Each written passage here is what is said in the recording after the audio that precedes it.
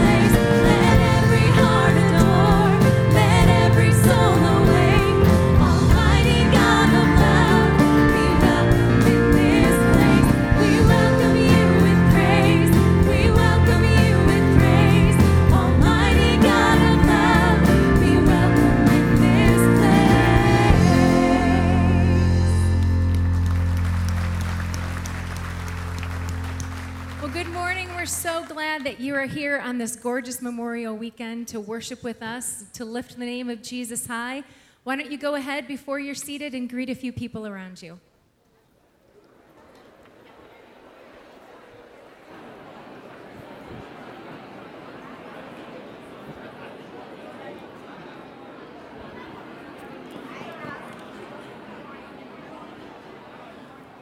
Well, good morning again, everyone. How are we doing today? It's a beautiful day outside. I was driving in going, oh, it's so gorgeous. Welcome to Hopevale again. My name's Sam. I'm one of the pastors on staff here. I just have one announcement for us. Today, Bible camp signups are still happening. You can sign up your child as a camper, or you can sign up as a volunteer. And there's two ways to do that. You can do that from the comfort of your own home at Biblecamp at hopevale.org. That's the web site to go to, and you can click on the two links there. There's one for a camper, one for volunteer, or you can sign up in our lobby after the service at one of the two desks. You can do that. So please sign up. It's going to be an awesome week in June. We need volunteers, but we also need as many campers as possible to make this an awesome week. So that's going on. Today we have a great service planned for you. We're going to sing. We're going to spend some time worshiping God. We're going to learn from God. Dan's going to come out a little bit later and open up God's Word and teach on the subject of anger again. We're going to spend some time sharing communion together a little bit later on. But right now we get to worship by giving back just a portion of what God has blessed us with. As the ushers come forward together this morning's offering, why don't we go to God in prayer? God, we thank you for today. We thank you for just a beautiful morning. And God, we thank you for just all that you've blessed us with. And God, we want to spend this morning worshiping you and lifting you up high and lifting your name up. And God, like that first song says, we welcome you here. And God, as we learn from you, as we hear from your word later on, God, that our hearts will be open and receptive to lean into what you want to teach us today, and that we would walk out of here different than when we came in. And God, as we even celebrate communion later on and we remember the death of Jesus on the cross and what that means for us, God, I pray that would be something that we would remember daily, that it would be something that would affect how we live our lives on a daily basis. And God, as we even give back our offerings to you, God, we recognize that you've blessed us, and we just want to give back a portion of that out of a cheerful heart. And so, God, as we do that, we know that you're going to take that money and you're going to use that to bless many other people and do ministry in the hearts of many other people around here. So we thank you for that. In Jesus' name, amen.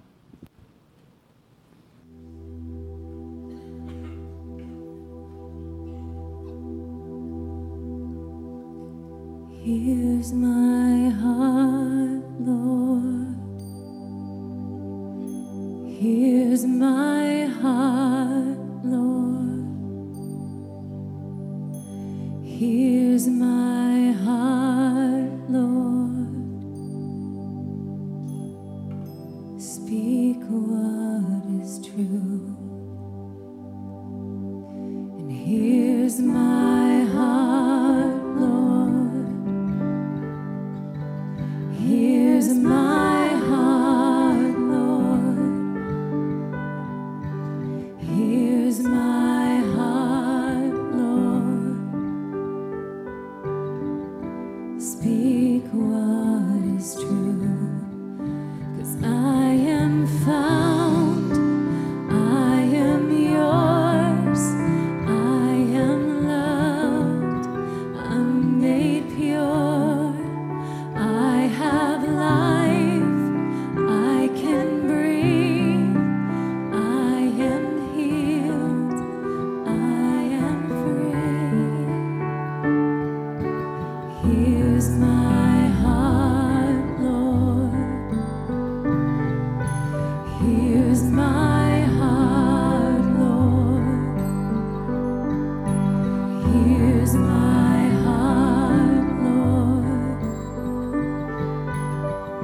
Speak what is true, 'cause I am found, I am yours, I am loved, I'm made pure, I have life, I can breathe, I am healed, I am free, 'cause you are strong, you are sure, you are life, and you endure, and you are good, always true, and you are life, breaking through.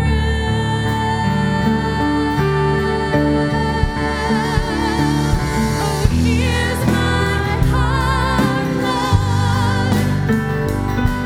And here's my heart, Lord. And here's my heart, Lord.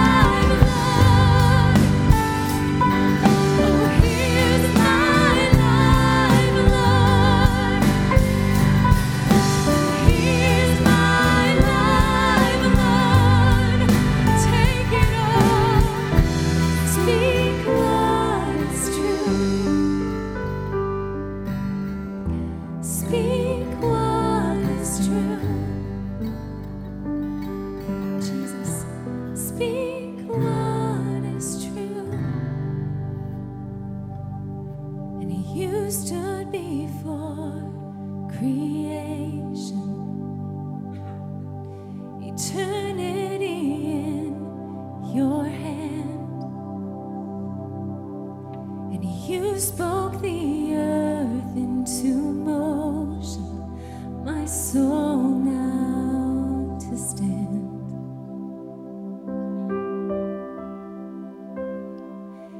And you stood before my failure, and you carried the cross for my shame. My sin weighed upon your shoulders, my soul now to stand. And what can I say? And what can I do but offer this heart, oh God, completely to you? So I'll walk upon salvation, your spirit alive in me. There's a life to declare your promise, my soul now to stand. And what can I say? And what can I do but offer this heart, oh God, completely to you? And what can I say?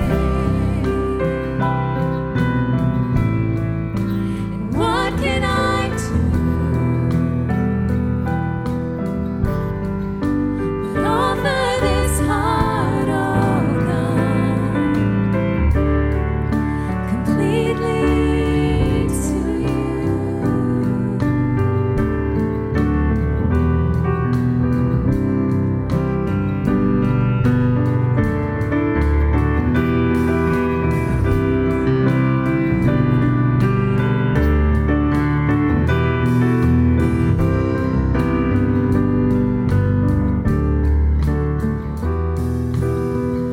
So I'll stand with arms high and heart abandoned in awe of the one who gave it all. I'll stand, my soul, Lord, to you surrendered. All I am is yours. And I'll stand with arms high and heart abandoned in awe of the one who gave it all. I'll stand, my soul, Lord, to you surrendered. All I am is yours. I'll stand with arms high and heart abandoned in awe of the one who gave it all. I'll stand, my soul, Lord, to you surrendered. All I am is yours. I'll stand with arms high and heart abandoned in awe of the one who gave it all. I'll stand, my soul, Lord, to you surrendered. All I am is yours. So what can I say? And what can I do but offer this heart, oh God, completely to you? God, what else can we say? What else could we possibly do, Jesus, in light of all that you have done for us? In light of the fact that you purchased us with your very blood, we offer our lives to you. We offer our hopes and dreams to you and the ashes of our life, God, knowing that you will make beautiful things out of them. We give you all the glory and honor, Lord Jesus, because you are the only one who is worthy. In your name, amen. You may be seated. You know, I love that song. I love the words of that song, especially as we think about communion. I love the second verse of that song. It says that you stood before my failure and you carried the cross for my shame. And my sin weighed upon your shoulders. And then as we see that picture of Jesus on the cross and what that means, our response can only be to offer our hearts completely to you. It's the message of the gospel. It's that Jesus Christ took my sin, he took my shame, he took my place, and he offered me life. He offered me hope. He offered me forgiveness of sins, even though I don't deserve it and didn't earn it. What a beautiful message. And so then at the end of the song, it says, you know, we stand with our hearts just wide open to God, in full surrender to him, and saying, God, I'm completely yours. And so that's what communion is. It's a remembrance of what Jesus did on the cross for you and for me, even though we could never earn it and we could never deserve it. Romans chapter 5 tells us that even while we were in the midst of our sins, even while we were in the midst of going against God, not even thinking about going God's way, that Jesus Christ died for us. What a beautiful thing. It's that he offers us something that we could never earn, we could never work for, and we never deserve, and he says, yet I'm going to give it to you through the death of my son Jesus Christ on the cross. And so we come to communion to remember that, to celebrate that, to think about that.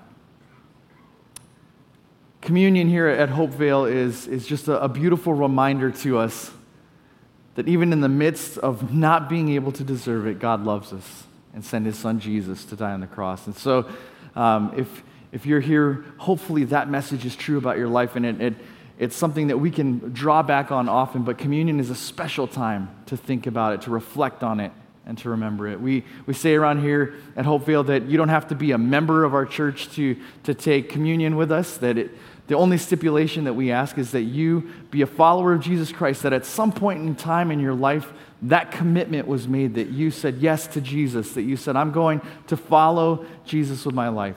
And so if that describes you, we would love for you to participate with us here this morning to remember the death of Jesus Christ on the cross as we pass the elements.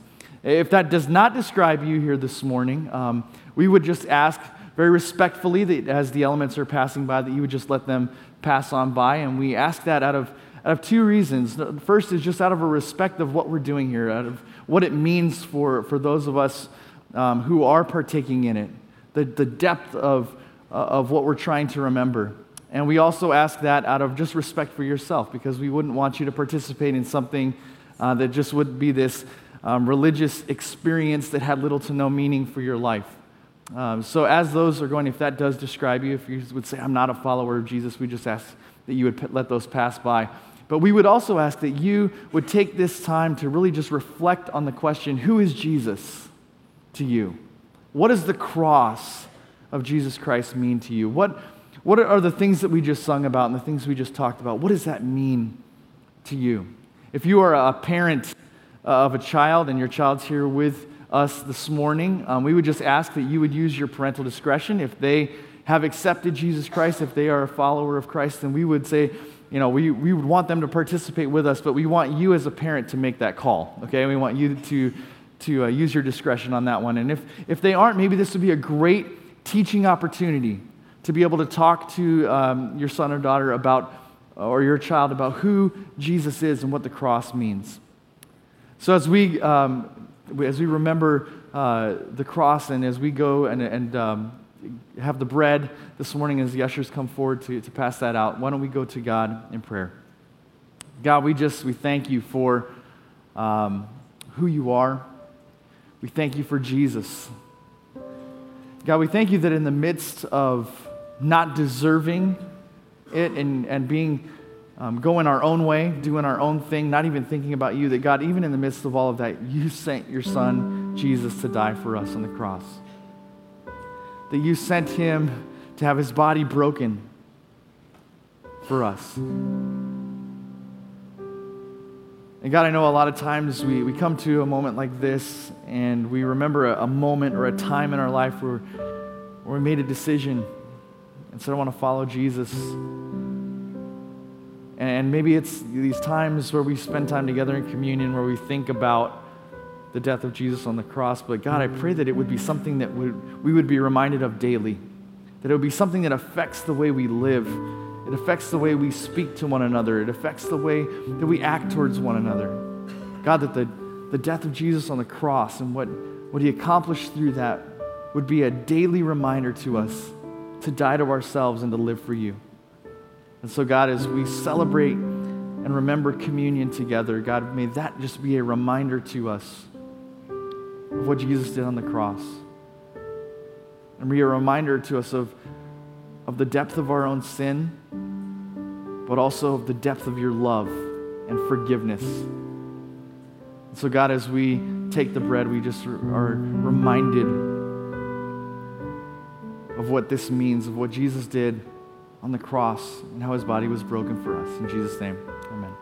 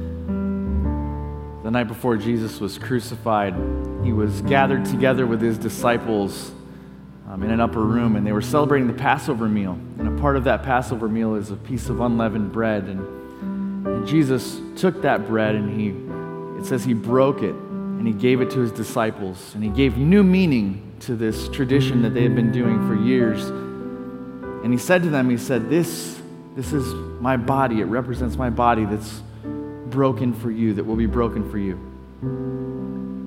As often as you eat it, do this in remembrance of me.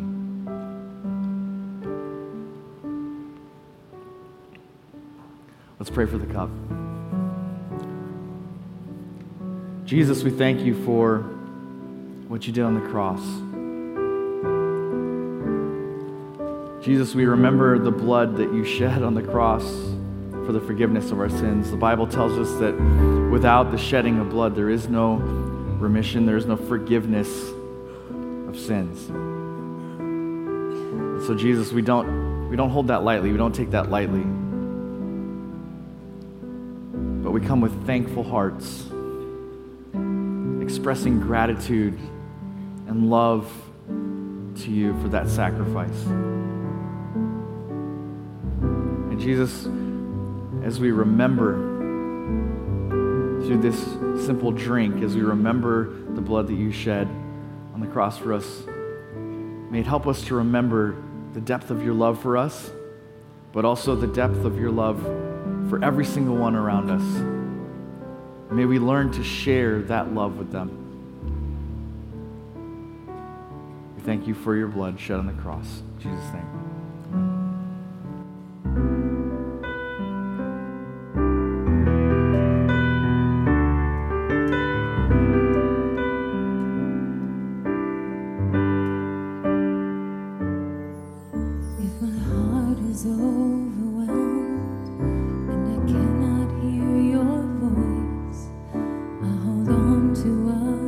True, though I cannot see.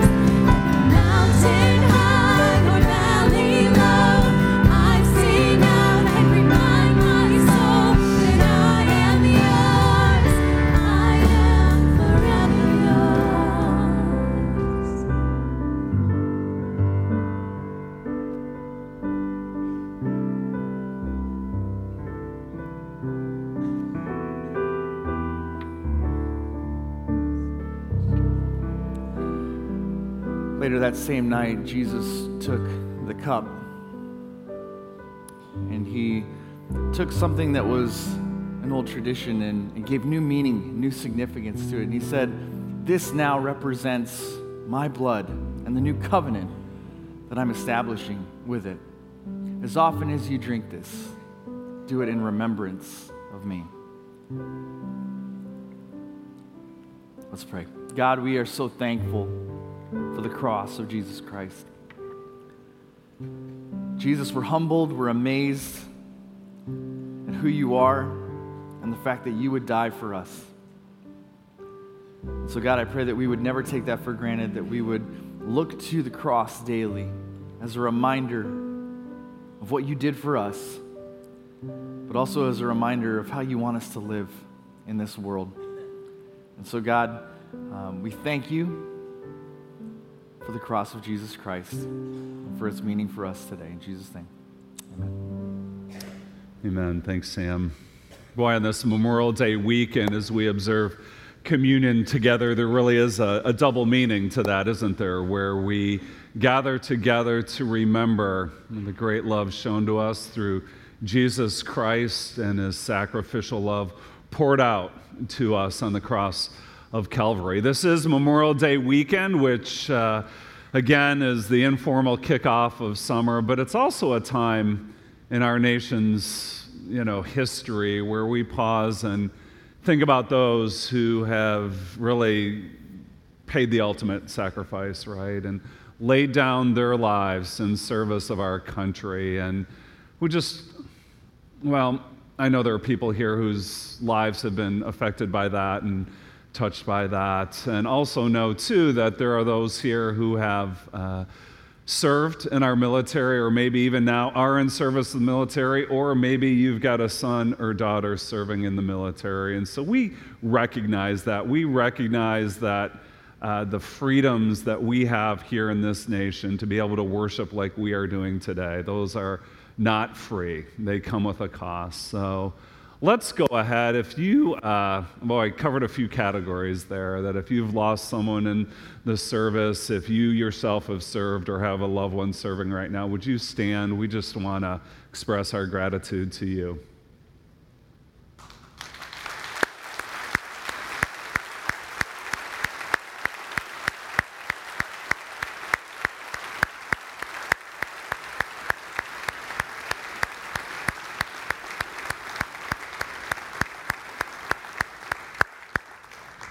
Thank you. This really is a holiday weekend. I guess I'm going to have to do this myself, so golly.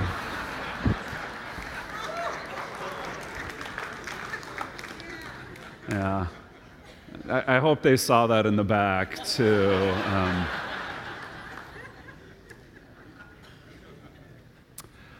One other story, this is a little impromptu. Last week here at Hopevale, somewhere middle, end of second service, there was a really severe accident that happened out on Tittabawassee, and it involved one of our regular attenders, and we can thankfully report that no one in the accident was seriously hurt. You might have seen the vehicles. They were really banged up. And I actually saw Ken. Are you here? Did I see you over here?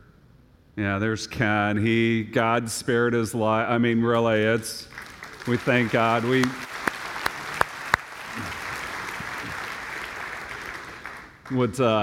Wow. I mean, the images were really graphic, and so we're grateful. Grateful to the Lord. Praise God. Excellent.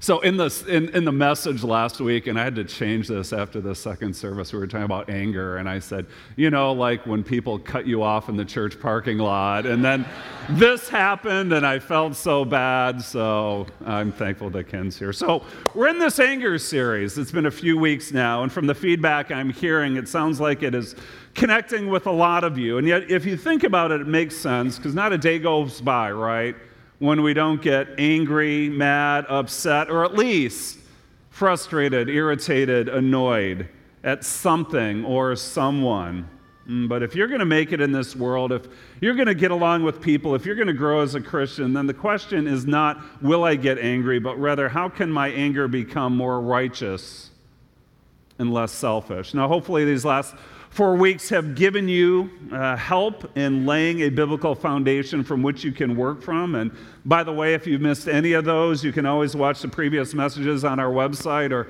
through our mobile app. But today, as we continue on, and with this being Memorial Day weekend, I thought we would tackle an aspect of anger that, to me, I think is highly underrated, and that is the past. The past, your past, my past, the people, the places, the events, the experiences that have shaped and influenced who we've actually become, for better or for worse.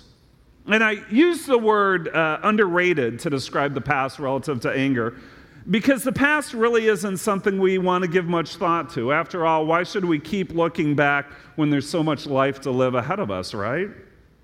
And yet it's unrecognized, unresolved anger from something that's happened to us in the past, even years back, that can often be the single biggest factor that determines the quality and direction of our life. It's true, it is, even though we might not realize that's what's really going on with us. And see, when you get angry over some provocation, some trigger event that's just happened to you in the moment, you know it, right? You know what's happened. Your pulse goes up, your heart beats faster, your teeth clench tighter, your mind races all over the place. Those are just, some of the emotional and physical effects of anger in the present. But the past, that's different. Especially as weeks and months and even years go by, right? No one can ever keep on living at such a high level of rage. And so the physical and emotional intensity of anger wanes over time. And yet as this outward effect goes, kind of down, that anger remains unaddressed and the problems don't go away, right? They don't. No, it just morphs into something else that is more disguised and it's harder to detect. And I realize that when I talk about the past like this, some of you are probably like rolling your eyes, at least on the inside, right? You're thinking to yourself, okay, here we go, right? Bring it on, bunch of pop psychology. I know what he's going to say. He's going to tell us that we're not to blame for any of our problems. It's really our parents' fault. They had only gotten us that present we really wanted when we were 5. We would have turned out better, right? We would have moved out of the basement by now, right? It's just all that. And so you look around, you see a bunch of people who refuse to take any responsibility for their lives. They go around blaming other people for their woes, and you just can't stand it. That's why you get cynical when someone wants to bring up the past. And, when it comes to the past, here's what you need to know about me. I kind of feel that way too. I do. There are times that I can get really ticked off at people who play the victim card all the time, right? It's never their fault that someone else did this to them. And maybe you know people like that too, and you feel the same way, right? And so when we talk about anger in the past, this isn't about handing out free passes to everyone so they can do whatever they want and never be responsible for their actions. Now, that's not what today's going to be about. But what I do want to say about the past is this, that in my many years as a pastor, both studying the Bible and counseling people, I have learned this about the past over and over again. Here it is, that the past doesn't excuse our behavior, but the past can help explain our behavior. There's a difference. Not excuse, but explain. So this isn't about excusing, no way. And there's not a single passage in the Bible that even suggests that if these certain things have happened to us, no matter how horrible they might be, that God then is just going to hold us to a lesser standard of accountability. That he's going to turn the other way if we continue on in our sin and selfishness. As if he says, I don't like what they're doing either, but if you've only known what they've been through, you'll understand why I'm letting it slide for them, right? No, God doesn't operate that way. Now, he certainly is empathetic. He is compassionate. But he is also holy. He is just. And, those things don't cancel out each other. And so as rough as someone's background might be, God doesn't turn the other way and pretend that behavior doesn't matter. And so the past doesn't excuse our behavior, but still, the past can help explain our behavior. It can, and it's no small thing. And so while I identify with the stiff upper lip crowd here, suck it up, move on, I also realize that try as we may, we cannot ever completely escape our past. That there's no amount of ultra positive thinking or mega motivational techniques that will erase the things that have happened to us. I came across this from an American novelist, Sarah Dessen, and I think she nails it when she writes, "Your past is always your past. Even if you forget it, it remembers you." It remembers you, that you can run from your past, but you can never escape from your past. Now, I know that when I bring up the past like this in a crowd this size, that I'm touching on some pretty sensitive stuff. I do. Now, without knowing any details, I am sure that there are some personal stories in here that would make us gasp in shock, that would make us shudder in horror, that would make us weep with sadness over what has happened to some of you in the past. Abuse, assault, abandonment, you name it. And so believe me when I say that I don't take any of that lightly.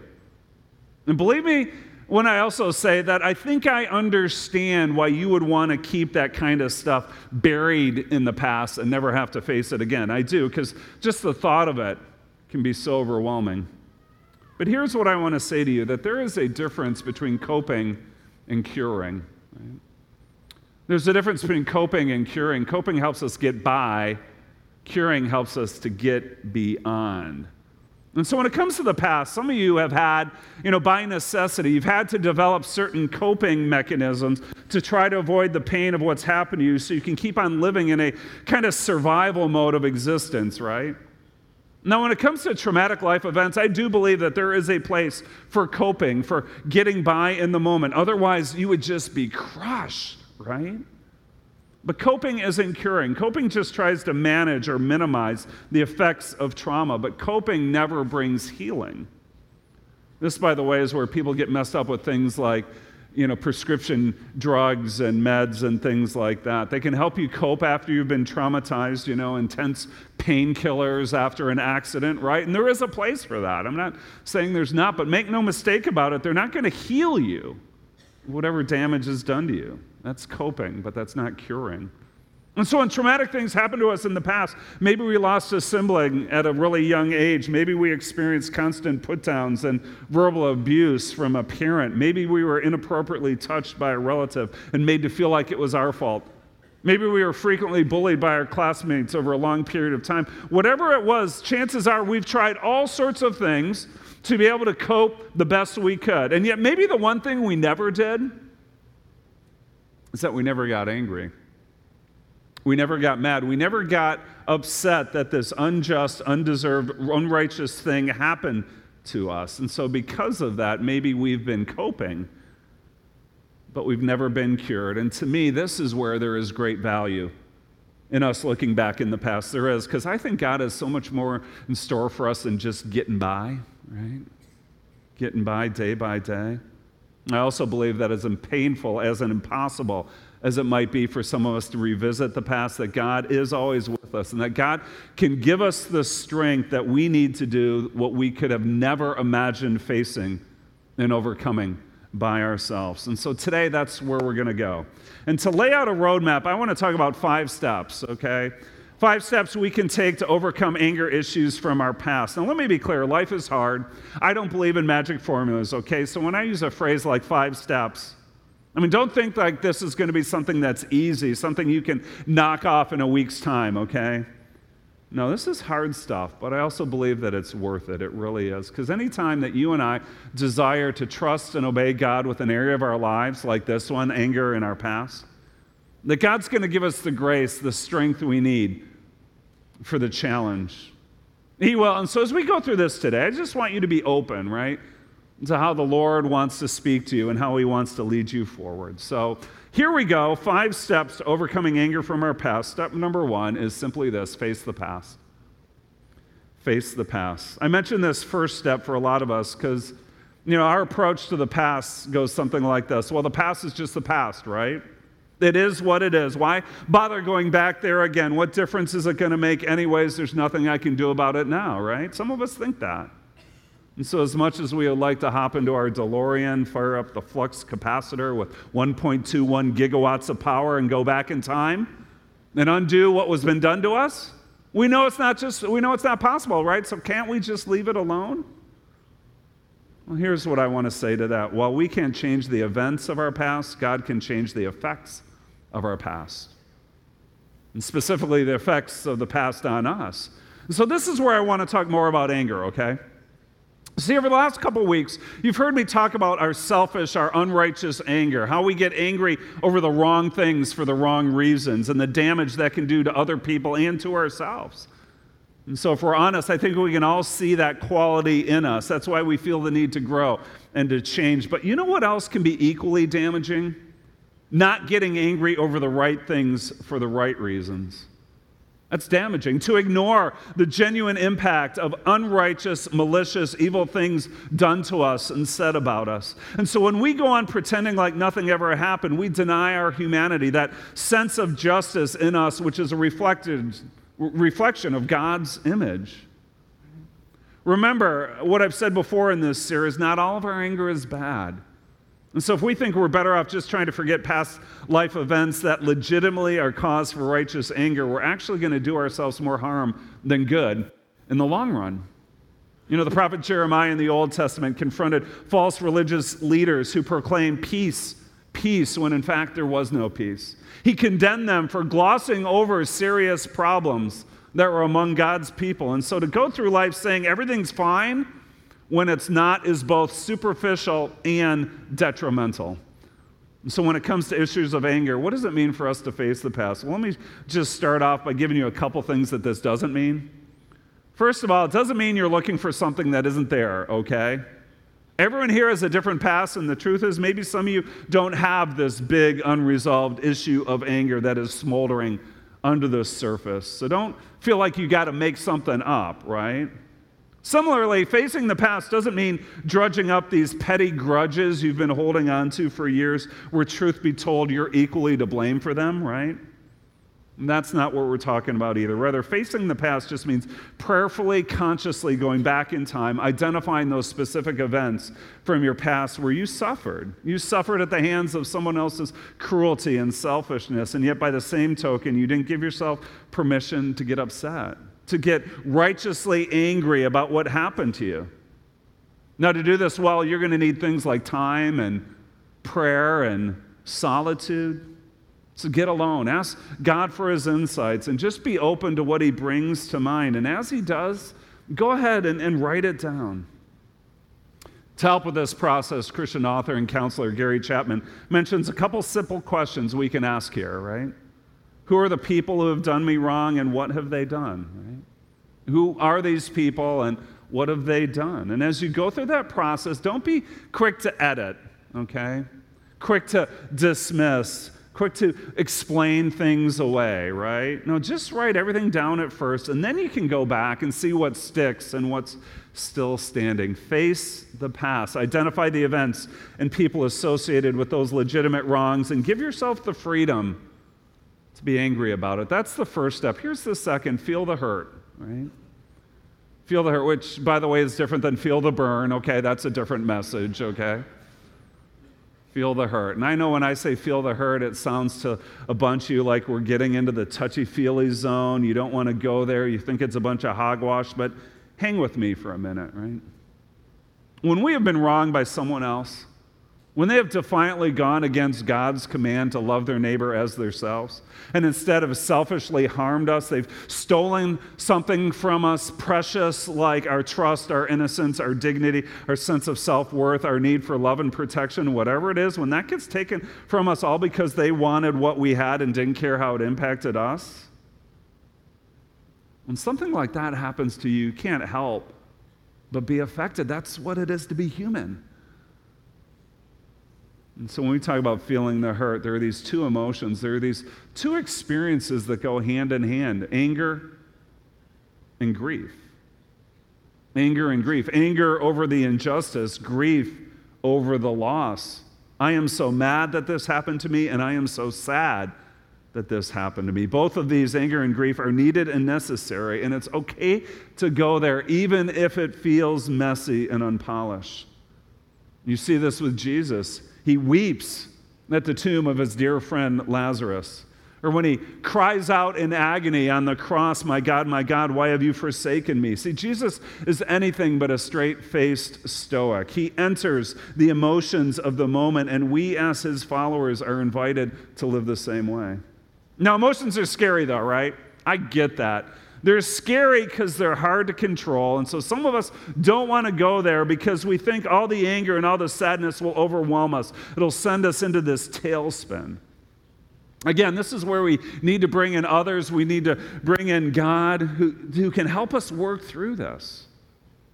And by the way, work through is different than rush through, right? You've got to give yourself time to experience the full force of whatever anger and grief you've got.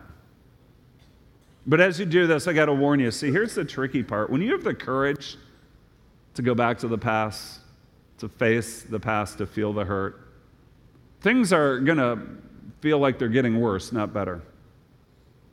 Worse. You're going to tap into that old memory. It's going to keep making you upset or depressed. And so you're going to begin to doubt, why did I even bother to do this in the first place? My life was fine the way it was before. Not only that, but you might have other people coming up to you and say things like, "What's wrong?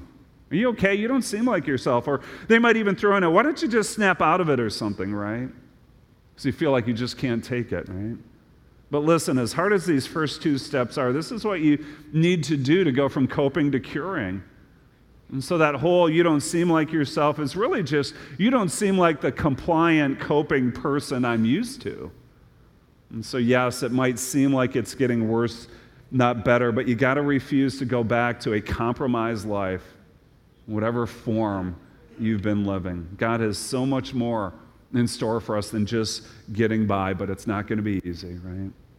And so by his grace, we face the past. By his grace, we feel the hurt. Third, by his grace, we feel free the offense, right? Free the offense. You've gone back, you've opened the door to your past, you've identified the people, the events behind those unaddressed, unresolved sources of anger. You're upset over the injustice, you are mournful over the loss. It hasn't been easy, but it's been necessary. It's been very human for you to go through all that, right? And so now you're at this point like, well, what am I supposed to do with all this? I've opened, the closet full of junk. It's all fallen out, right? You can't go back in time and change what happened. But with all that anger, all that justified grief, it's got to go somewhere. And the temptation at this point is revenge, right? It's revenge. It's vigilante justice. It's taking matters into your own hands and making people pay for how they wronged you. When you crack the door to the past, when you tap into all that emotion, that's going to be your natural response. Justice must be served. You're so upset that this victimizer has gotten away with everything at your expense, and you feel like something's got to be done. Well, if that's where you're at, right feeling, wrong response, okay? Right feeling, wrong response. Listen, justice does need to be served. The question is, who's going to do it? Who's going to do it? And the answer for the believer in Jesus Christ has got to be God, right? For us, it's got to be him. And this is where the realness of Scripture comes in. See, the Bible doesn't deny the reality that you're going to feel things like this. And so when you do, it doesn't make you a bad person. No, the badness comes in when you try to take things into your own hands and leave God out of the equation. And so the Apostle Paul in Romans chapter 12 gives us this advice: do not repay anyone evil for evil. Be careful to do what is right in the eyes of everyone. Do not take revenge, my dear friends, but leave room. Leave room for God's wrath, his righteous anger, his justice. For it is written, "It is mine to avenge. I will repay," says the Lord. God says to us, trust me. I've got this one. No one's getting away with any evil or injustice under my watch. As I was thinking about this passage this week, it dawned on me that I think there are a lot of Christians who are much more willing to trust in the love of God than they are the justice of God. Right? Can I say that again? I think there are a lot more Christians who are much more willing to trust in the love of God than the justice of God. And so they're all like, God loves me, Jesus died for me, I'm forgiven, and all that. True statements, right? But then in the same breath, they're so worked up about what everyone else is getting away with and how no one else seems to care. But then you read a passage like this and it's clear. And God's telling us, get out of the revenge business. And leave the justice up to me. You can trust me. And so on a personal and a practical level, this is the time we need to let go of the offense. We need to let go of the anger. We need to let go of the hurt and give it over to God. We need to release what's been done to us and put it in His hands. Solomon says in the book of Ecclesiastes that anger resides in the lap of fools. And so when you crack the door to anger, but you leave it hanging around, nothing good is ever going to come from it. There's got to be this conscious, there's got to be this intentional release of the offense. Now, this too is a matter of specific prayer. It's where we go to God. It's where we name the offense. We name the offender. We tell him what has happened to us wasn't right, and that it wasn't our fault, that we didn't do anything wrong to deserve it. We express our anger. We express that hurt to the Lord, and we trust Him, right? We trust Him as our judge. We trust Him as our advocate, and we trust Him as our healer. Free the offense. One quick side note, and then we'll move on. When it comes to matters of justice, there is a right place at times for seeking recourse on a human level in certain situations, right? Of working with civil agents to make sure some crimes aren't repeated. Now, I'm not talking about being sue happy and taking everyone to court. I'm not talking about hiring a lawyer every time to get revenge. But on the flip side, there are going to be those times when legal action is right and necessary, right? But it's something we do as a complement to us ultimately trusting in God's justice, okay? A couple more. Number 4, forgive the offender. Forgive the offender. You know, you go down this list and it keeps on getting harder, right? Letting go of the offense might be one thing, but forgiving the offender, for some of us, that's just a huge leap. You got to be kidding me, right? You don't know what they've done. You don't know how badly they've hurt me, and you know what? You're right, I don't. But Jesus does. Our Savior, He knows firsthand what it is in ways that we'll never experience to be unjustly, unrighteously, undeservedly wronged by others, so much so it led Him to His own death on the cross at the hands of evil men. If anyone ever deserved to hold on to a grudge, it was Jesus. And yet in one of the most stunning statements ever recorded in Scripture, after He had been tortuously hanging on the cross for hours, He prays to His Heavenly Father these words, "Father, forgive them because they don't know what they're doing." I mean, really, who could possibly pray that way in a moment like that? Well, Jesus can, and He did. And in praying that, you know, He's, by the way, not just talking about those who are directly involved in the crucifixion. In another sense, He's also talking about us. He's talking about anyone who's ever lived who has selfishly defied God's authority over their lives. Father, forgive them, He prays. That's exactly what we're observing when we take communion like we did today. So what then is forgiveness? Well, I've defined it this way before, that forgiveness is giving up the right to get even and trusting God instead. Giving up the right to get even and trusting God instead. See, forgiveness, true forgiveness, doesn't deny or downplay that a wrong has happened. No, it recognizes it, but it means that you're letting it go. You're trusting God to sort out the justice.